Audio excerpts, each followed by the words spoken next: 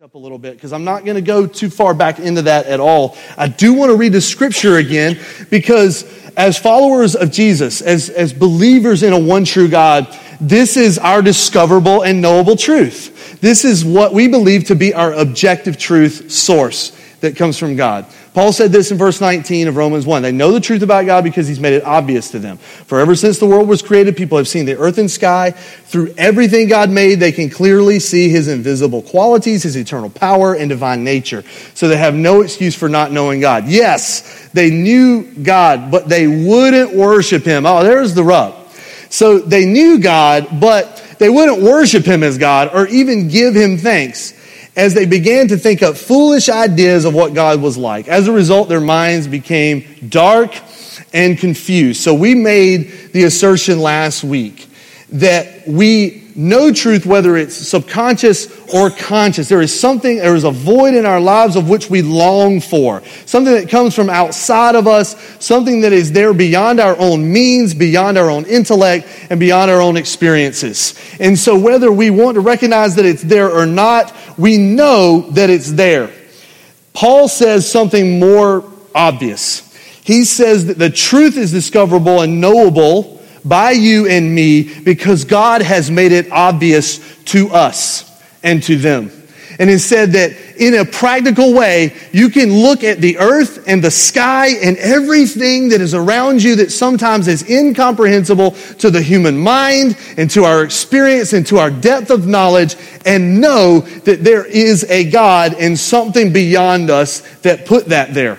And so if there is a God who is all-powerful from this passage and who is eternal and is beyond us, and if there is a God who created not only us, but created the world around us of which we have no control often, if that is true, then we can trust that same eternal, all-powerful, infinite God to give us an objective truth to live our lives by.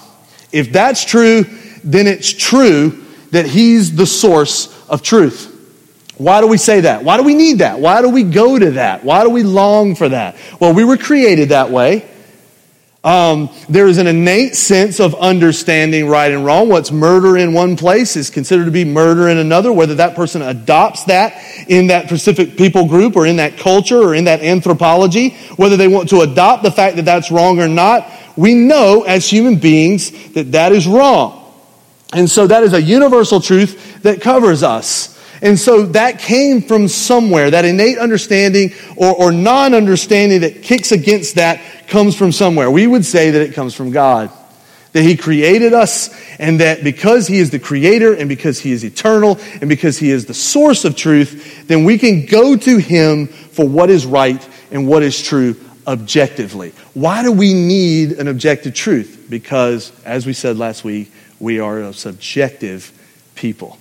We are a people who are controlled by our emotions, our feelings, our thoughts, our experiences, our hang-ups, our hurts, our idiosyncrasies, the things in which way we see the world, or the way in which certain things and events and circumstances have shaped us. So when people are subjective and are often fueled by that, and we said the reason why we know God but yet chose not to worship him as God is because that's when the subjectivity comes into play. We don't feel like it.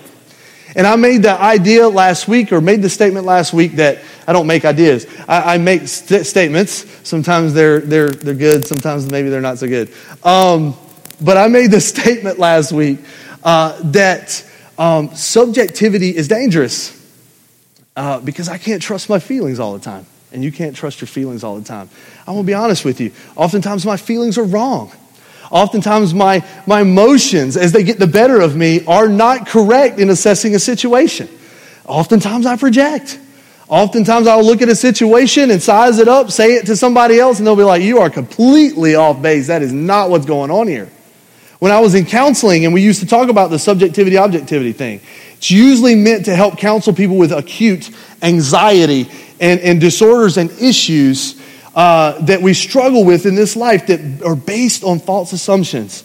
We used to do this little reflection thing with them and would draw up a scenario of two people walking into a grocery store. And one person's walking into a grocery store and another person's walking in, and one person waves at the other person walking in. The other person does not wave at them. They know each other. They are friends. And so then, as they enter the grocery store, the person that did not wave goes out of sight. The person that waved goes out of sight as well, shops, and leaves. And then at some point, most likely, the person who waved goes home and tells most likely their wife, if they have one, friends, if they have those, that this person, what? You guys can fill in the blank, did not wave at me. And because they did not wave at me, what does that no doubt mean when our feelings interpret it? They don't like me anymore. And I must have done something to them. What did I do? Or if you're a guy, you go into this whole, well, fine then. I don't want to talk to you anyway. I didn't like that guy to start with. And what's amazing about our subjectivity is it is not done in a vacuum. It is not contained. So we express our subjectivity and our feelings and our emotions. And then probably, whether we want to or not, or intend to or not, we probably shape someone else's thinking about that person because they didn't wave at me in the grocery store. Here's what happens when the subjective person finds objective truth. Finally, you run into the friend. Finally, you're going to talk to them. I'm sick of talking on Facebook. Sick of these posts. Sick of passively, aggressively putting stuff out there. Sick of talking to my friends about it. I'm sick of being worried sick. And I'm sick of being anxious. And I'm sick of thinking about what I did. And finally, you go to the source. And you say, hey, just throwing it out there at Publix the other day. Walking in, saw you, I feel like you saw me and I waved at you. Why didn't you wave back? I didn't see you.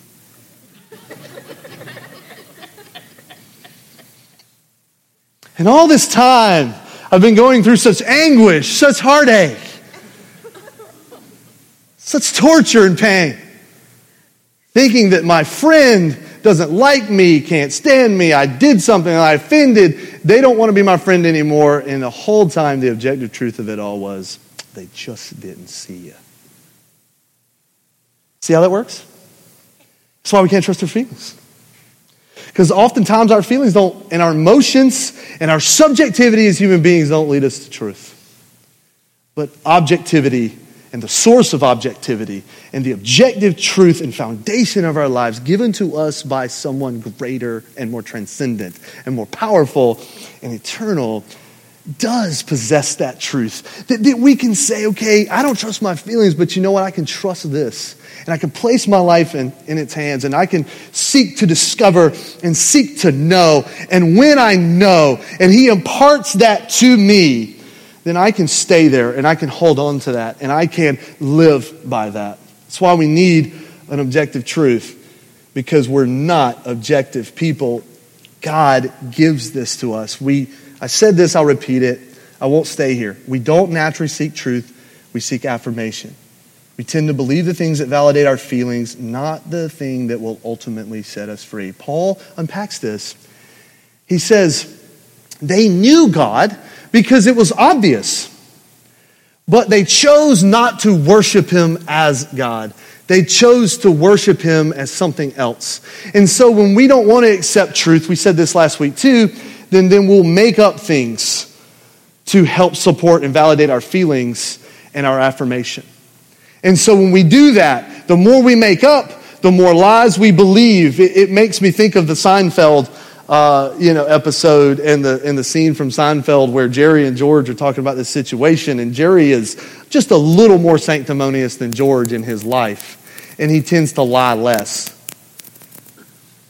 But he's trying to get out of this situation that he doesn't want to be in, and he's talking to his buddy George, and his buddy George hatches this lie, this elaborate scheme and lie to help Jerry get out of it. And he's convinced him that that's what he has to do, and Jerry gets up to leave, and George says, Jerry, remember, it's not a lie if you believe it.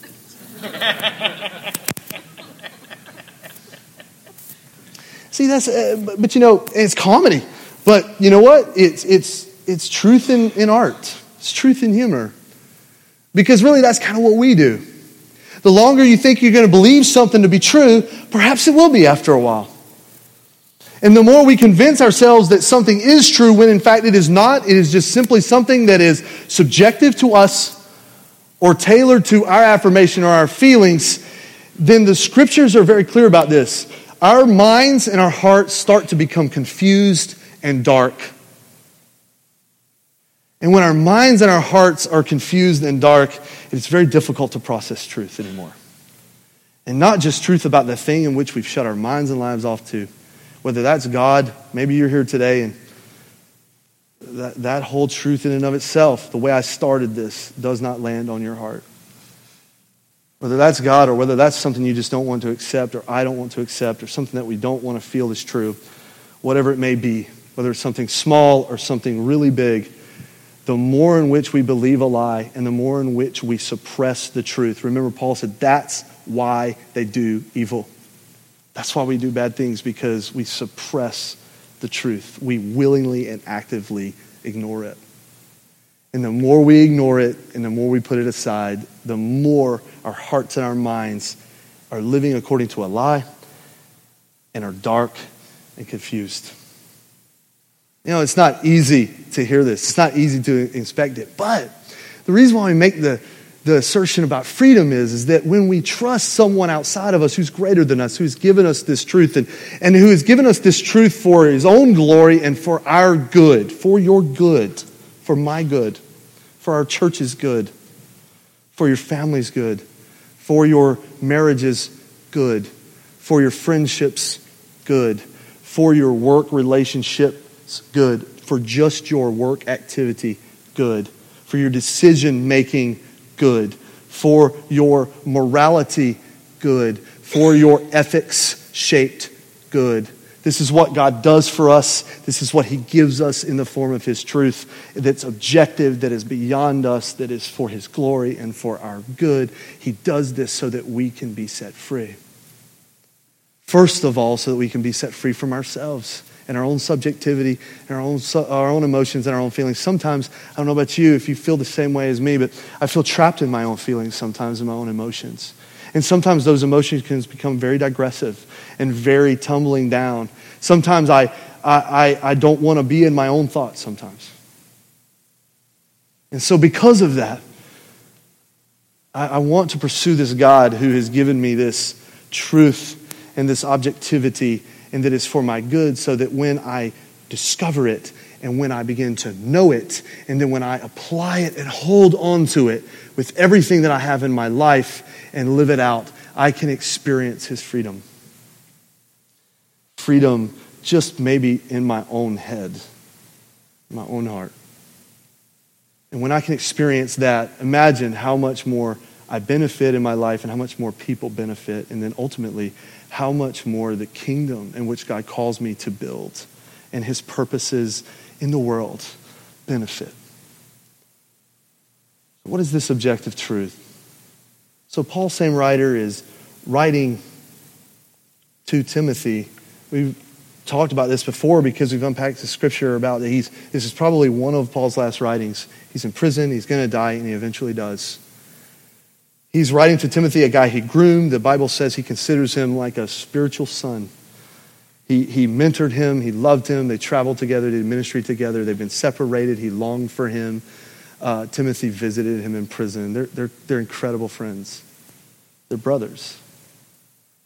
He's writing to him in the 2 letters, teaching him, yes, how to pastor, but teaching him how to love and shepherd people, yes, teaching him how to teach, teaching them how to approach them, but also just imparting wisdom into his life as a man and as another follower of Jesus.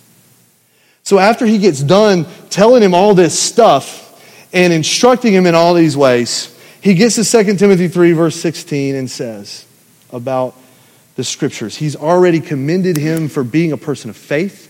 He's already commended him for being a person who has sought truth. He's already commended him for a person who has discovered it, who knows it, and has lived it out. He's already commended. He said, in fact, you remember and live as if you were taught that way from childhood, and you were by your mom and by your grandparents, and you have lived this out. In a sense, in a way, he's relationally patting him on the back saying, you have done well in that way. They should be proud of you. But then he gets down to 2 Timothy chapter 3, verse 16, and says this about truth and about the scriptures, the source of objective truth. I said at the end last week that what's great about this and what should give you an eye hope and comfort and peace is that God did not call us to this life to solve a puzzle. Things are mysterious. We don't understand everything about God. We don't understand sometimes the mysteries of certain nuances of our faith, and that's okay. That's why God wants us to keep pressing in.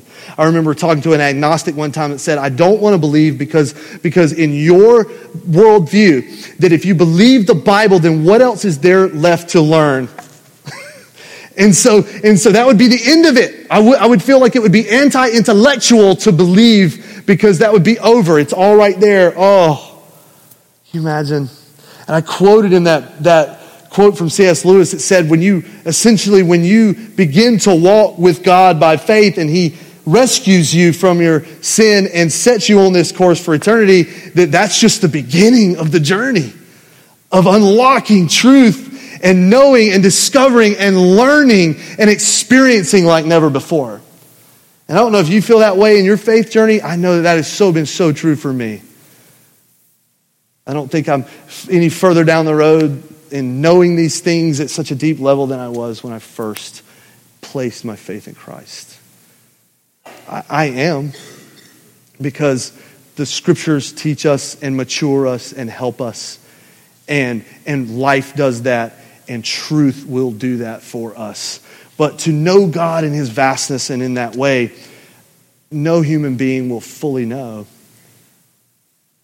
But he doesn't leave us to solve a puzzle on our own.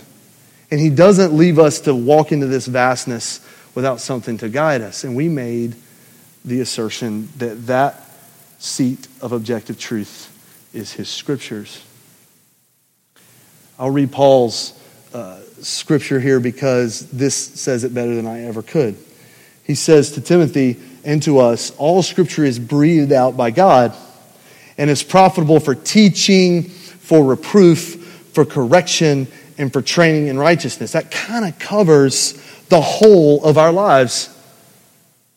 But he continues, that the man of God, that the woman of God may be complete, equipped for every good work. That also kind of covers it too. Let me read it one more time.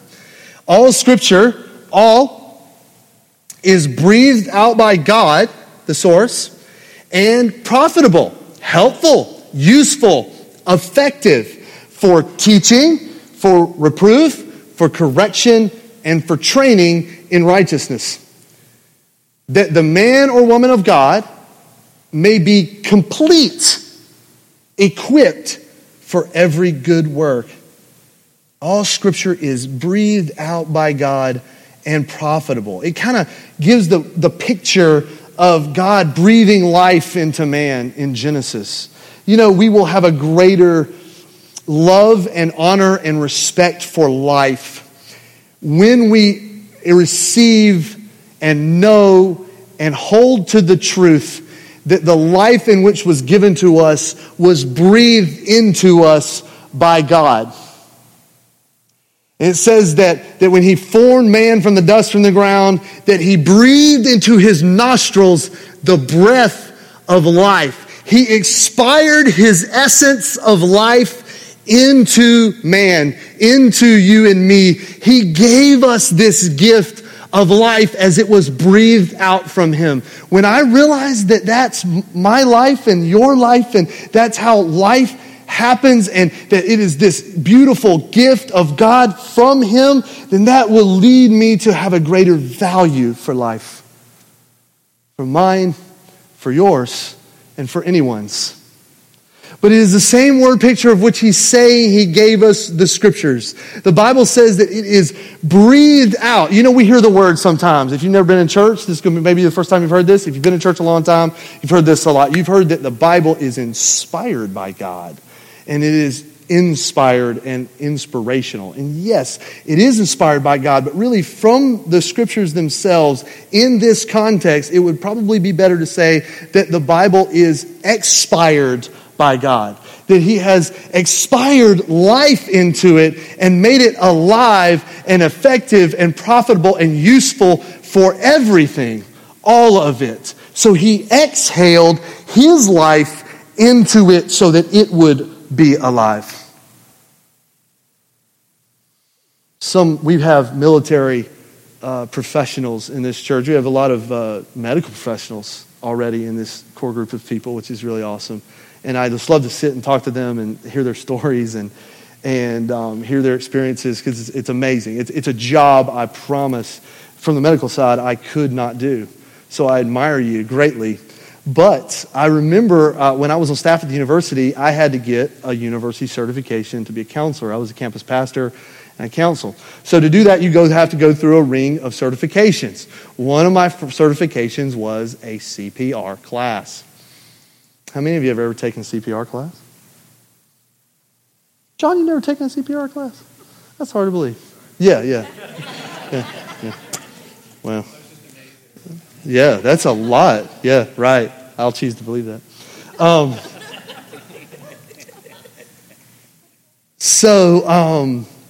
Gosh, a lot of you. Those are fun, aren't they? Sitting on top of a dummy, learning how to do the compressions. Yeah. And then learning how to what? Pinch the nose. It's so not awkward to do this in front of a group of people. And I had an instructor that was really excited about CPR. And so he was in your face and, hey, let's do this. All right. And so he had a method where he would make everybody watch, and you had to get on the dummy and you had to do your thing after a couple of instruction pieces that weren't, in my opinion, very thorough. When it came to my time, I'm like, I need some more teaching. I need to wait for a couple more days. And I have a tad social anxiety, so it was just kind of one of those things. And everybody's standing around, and I'm on top of this dummy. I'm doing my compressions, and this guy's like cheering me on. He's like, great job. Good Jill. He's like the motivational speaker. Hey, that's fantastic. Yeah. This is good.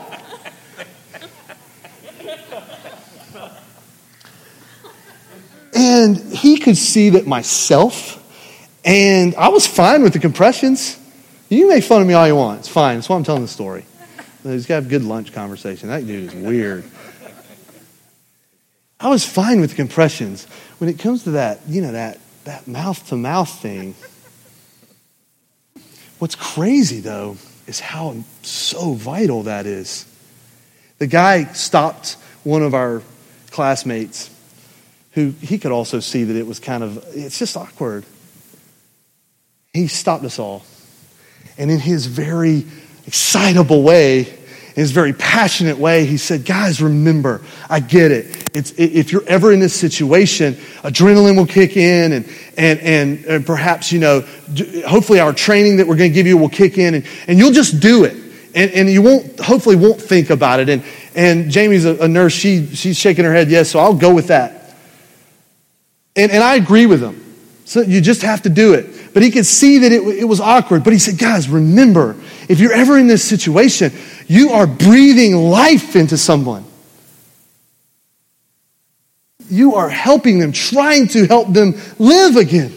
Because if you're doing CPR on them, they're not breathing. They're not, by definition, in that moment, alive. You know what's so crazy? Don't you just love great instructors? It was so amazing was that one truth, that one little tidbit, just all my inhibition went away. And the next time it was up for me to pump and then do the CPR and to pinch the nose and breathe into the mouth, I was doing it as if someone's life depending on it, and I was breathing the breath of life into them. This is what the Bible says God did for us, not only in giving us life, but gave us the scriptures in that way. That he did it as if you couldn't live and I could not live without it. Amen. And says, this is your objective truth. This is so good for you. All of it. And because the scriptures are useful and effective, they are so because God is the source. If I was the source, they all wouldn't be useful or effective in that way, in an objective way, in a universal way, and in a good way in which God gave it to us. So because they are expired and he has exhaled his life, his breath, into his truth and into his word that he has given to us, that's why it is inspired for us and expired to us. And we can read it, we can hold it, we can know it, we can continue to journey with it, and then we can hold on to it when we need it most. 2 Peter says the same thing. He says, above all, you must realize that no prophecy in Scripture ever came from a prophet's own understanding. It did not come from man. He could not breathe in that way. He could not make it resuscitate in that way. He could not give it its formation of life in that way. Only God could do that. So not even the prophets, the ones that were revered and the ones that had this direct word from God in which he set them on this course and path and purpose to speak God's word, even those guys, that did not originate with them. It did not come from their own understanding or from human initiative. No, those prophets were moved by the Holy Spirit, which breath also in its connotation means spirit. So by the Holy Spirit, they spoke from God, not as God, because no man has the understanding or the initiative to create objective truth. That comes from this eternal God who breathed it out. I want to say this because this goes back to what we said last week. And I was riding in this morning and me and Rob Chris were talking about this idea and this thing. And he was asking me about how that landed on me and how I was shaped by all that. And honestly, this all comes out of God convicting me, beating me up with these truths, teaching me, helping me. And so when I say that about we seek validation, not truth often naturally, I think it's because we think we bring something to the table when it comes to God's word. And we do. We bring our minds and we bring our hearts, and we should bring this willingness and desire to learn. But I sometimes get into the frame, I don't know if you do this, but I get into the frame that the Bible is inspired because I'm inspired by it. And that's not always the case. It's not the case at all. The Bible is inspired apart from the way I feel about it. So just because certain parts of Scripture or certain things about the Bible or the Bible as a whole doesn't necessarily move or give me the jollies or inspire me in the way that I want or desire, doesn't mean that it's not inspired still. Doesn't mean that it's not true. Doesn't mean that it's not truth just because I might not feel the way about it that I do. And that's important for us to know, because that means it's a source of truth that we can trust because it comes from apart from us. You're going to have, when you read the Bible, if you don't read the Bible or if you've never read the Bible before and you want to start, I pray that you will. Or you've only read certain parts. There are parts of Scripture I get that resonate with you more than others. That you are probably more apt to get more out of John, let's say, than Leviticus. But just because Leviticus might be a little hard for you to read the first time, and when you start walking through those Levitical laws and you're like, why did they do this? And what was this for? Don't be tempted. And I try not to be tempted to say, well, this doesn't matter and this is not inspired because it doesn't inspire me. It's inspired because it comes from God, apart from how I feel about it. That's why it's truth. That's why it sets me free and you free. So he gets down and he makes a couple distinctions, and then we're out. He says it's for teaching. So the Bible is profitable. It is effective for teaching. It instructs us on belief and practice. So the Bible is not just there to correct our false beliefs. And it's not just there to teach us doctrine and theology, which it does. The Bible is a theological book and a doctrinal book. So if you ever encounter somebody that says, I don't want to learn theology, I want to learn the Bible, that is an incorrect and illogical statement. So it is deeply theological. It's deeply doctrinal. It is there to help us walk in belief, to form our beliefs, to shape our beliefs, but it's also there to shape our practice too. Don't you like to not only be informed in what you believe, but also informed in how you live your life, and to take that belief and to live it out? Well, the Bible is effective and profitable for teaching us that and doing that. Then it says it's effective and profitable for reproof, which means that it clarifies our failures and leads us to a new sense of purpose. One of my biggest pet peeves when I was playing sports, or really sometimes in life, and I hate that I've been guilty of this in my life, and I try as a checkpoint to always think about this when I'm teaching someone, whether it's one-on-one or in a group, is to clarify a problem or a failure and have no solution for it, and to have no way in which to correct it and lead to a new sense of purpose. I couldn't stand it when I was just yelled at for being yelled at. I was just yelled at for the point of it. Just yell at me to yell at me. I never responded to that teaching in that way.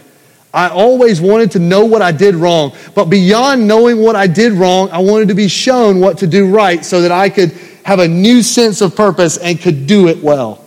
This is what the scriptures do for us. They form our beliefs, they help us practice those beliefs, and then when we fail or mess up, and we do so much,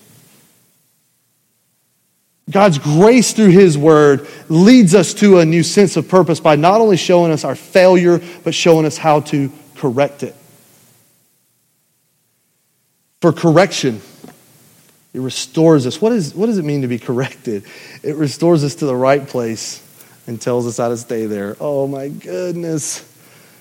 How many of you have kids? How many of you have children? We have kids. We have a support group right after.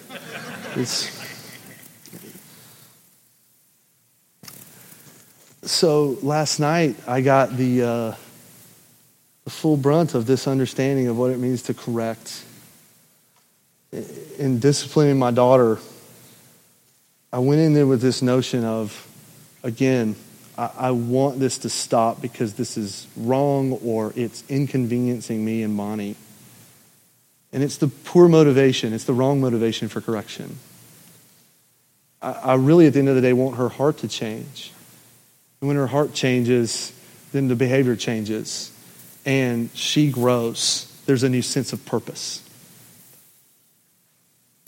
But as I went into this situation not wanting to do this at all, but wanting to correct.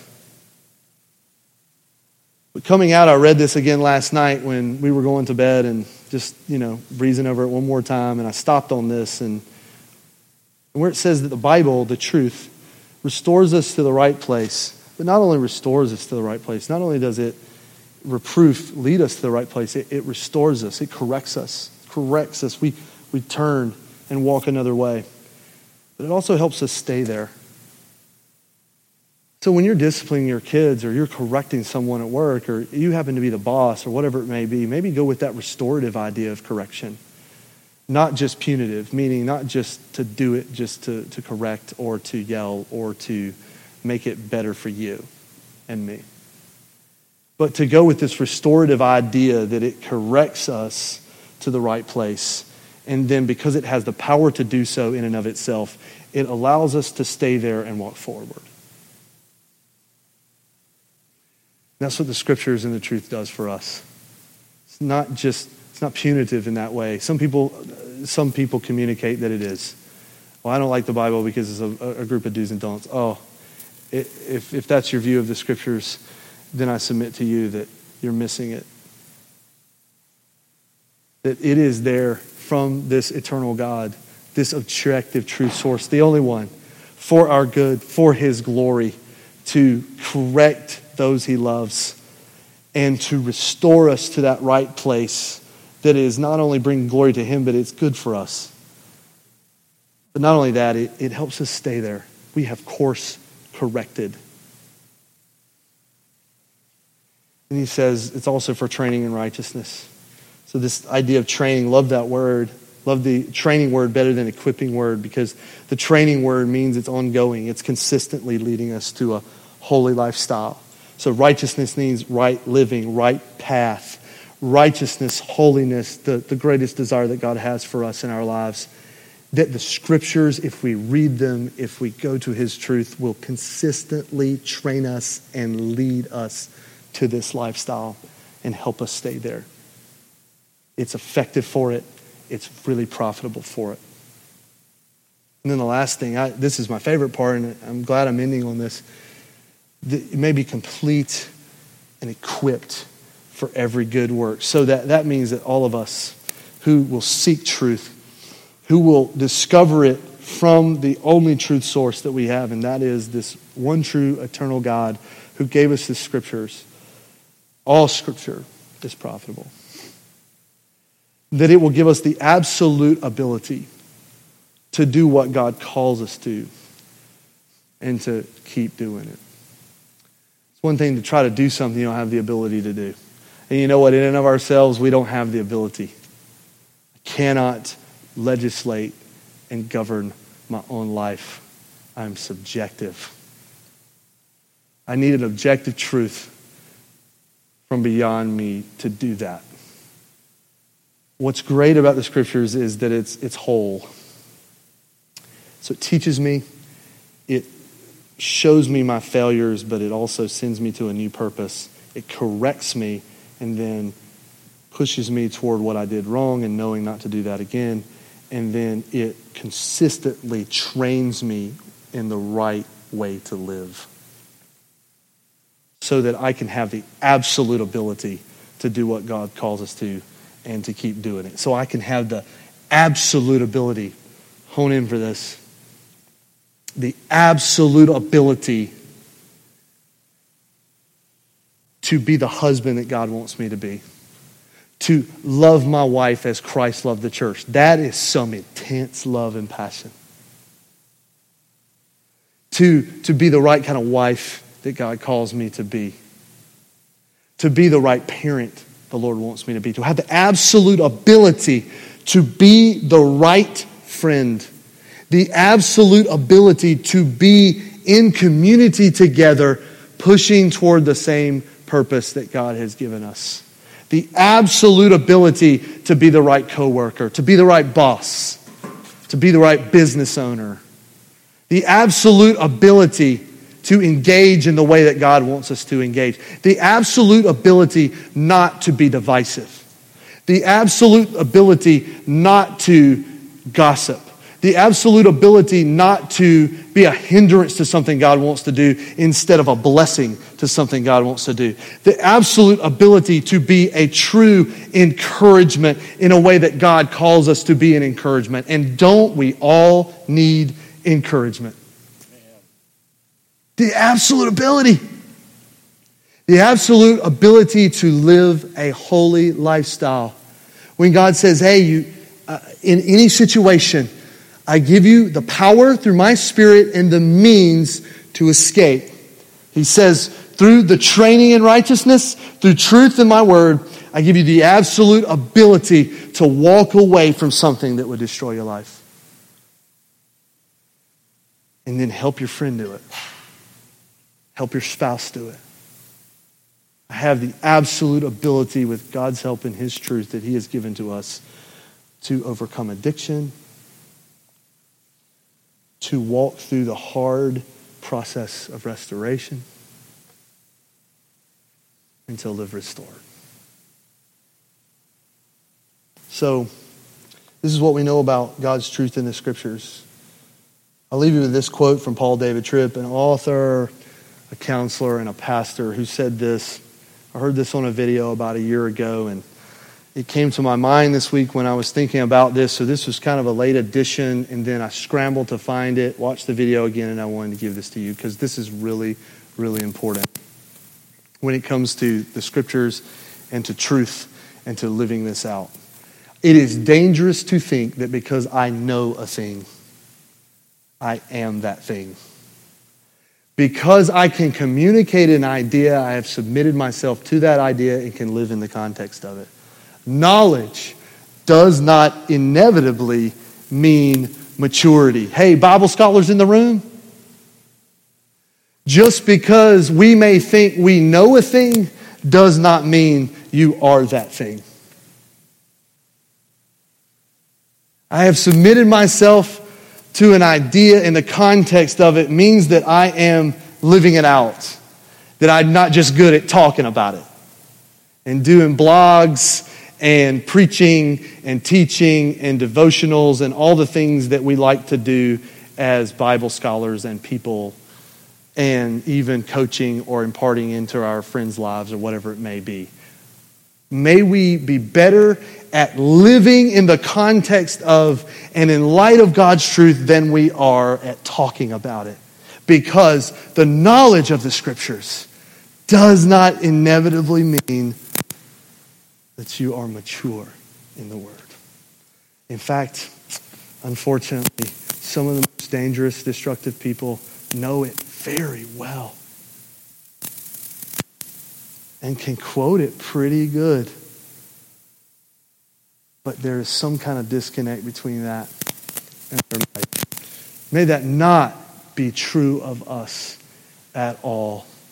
May our knowledge of the Word, may our passion to know it and to experience it and let it live in us bring us to maturity in our lives. And may there not be, yes, we're going to mess up. There's going to be times in which that's going to be glaring. That's the beauty of correction in the Scriptures. But may we be known more for how we live God's Word than how we talk about it. Father, we need your help.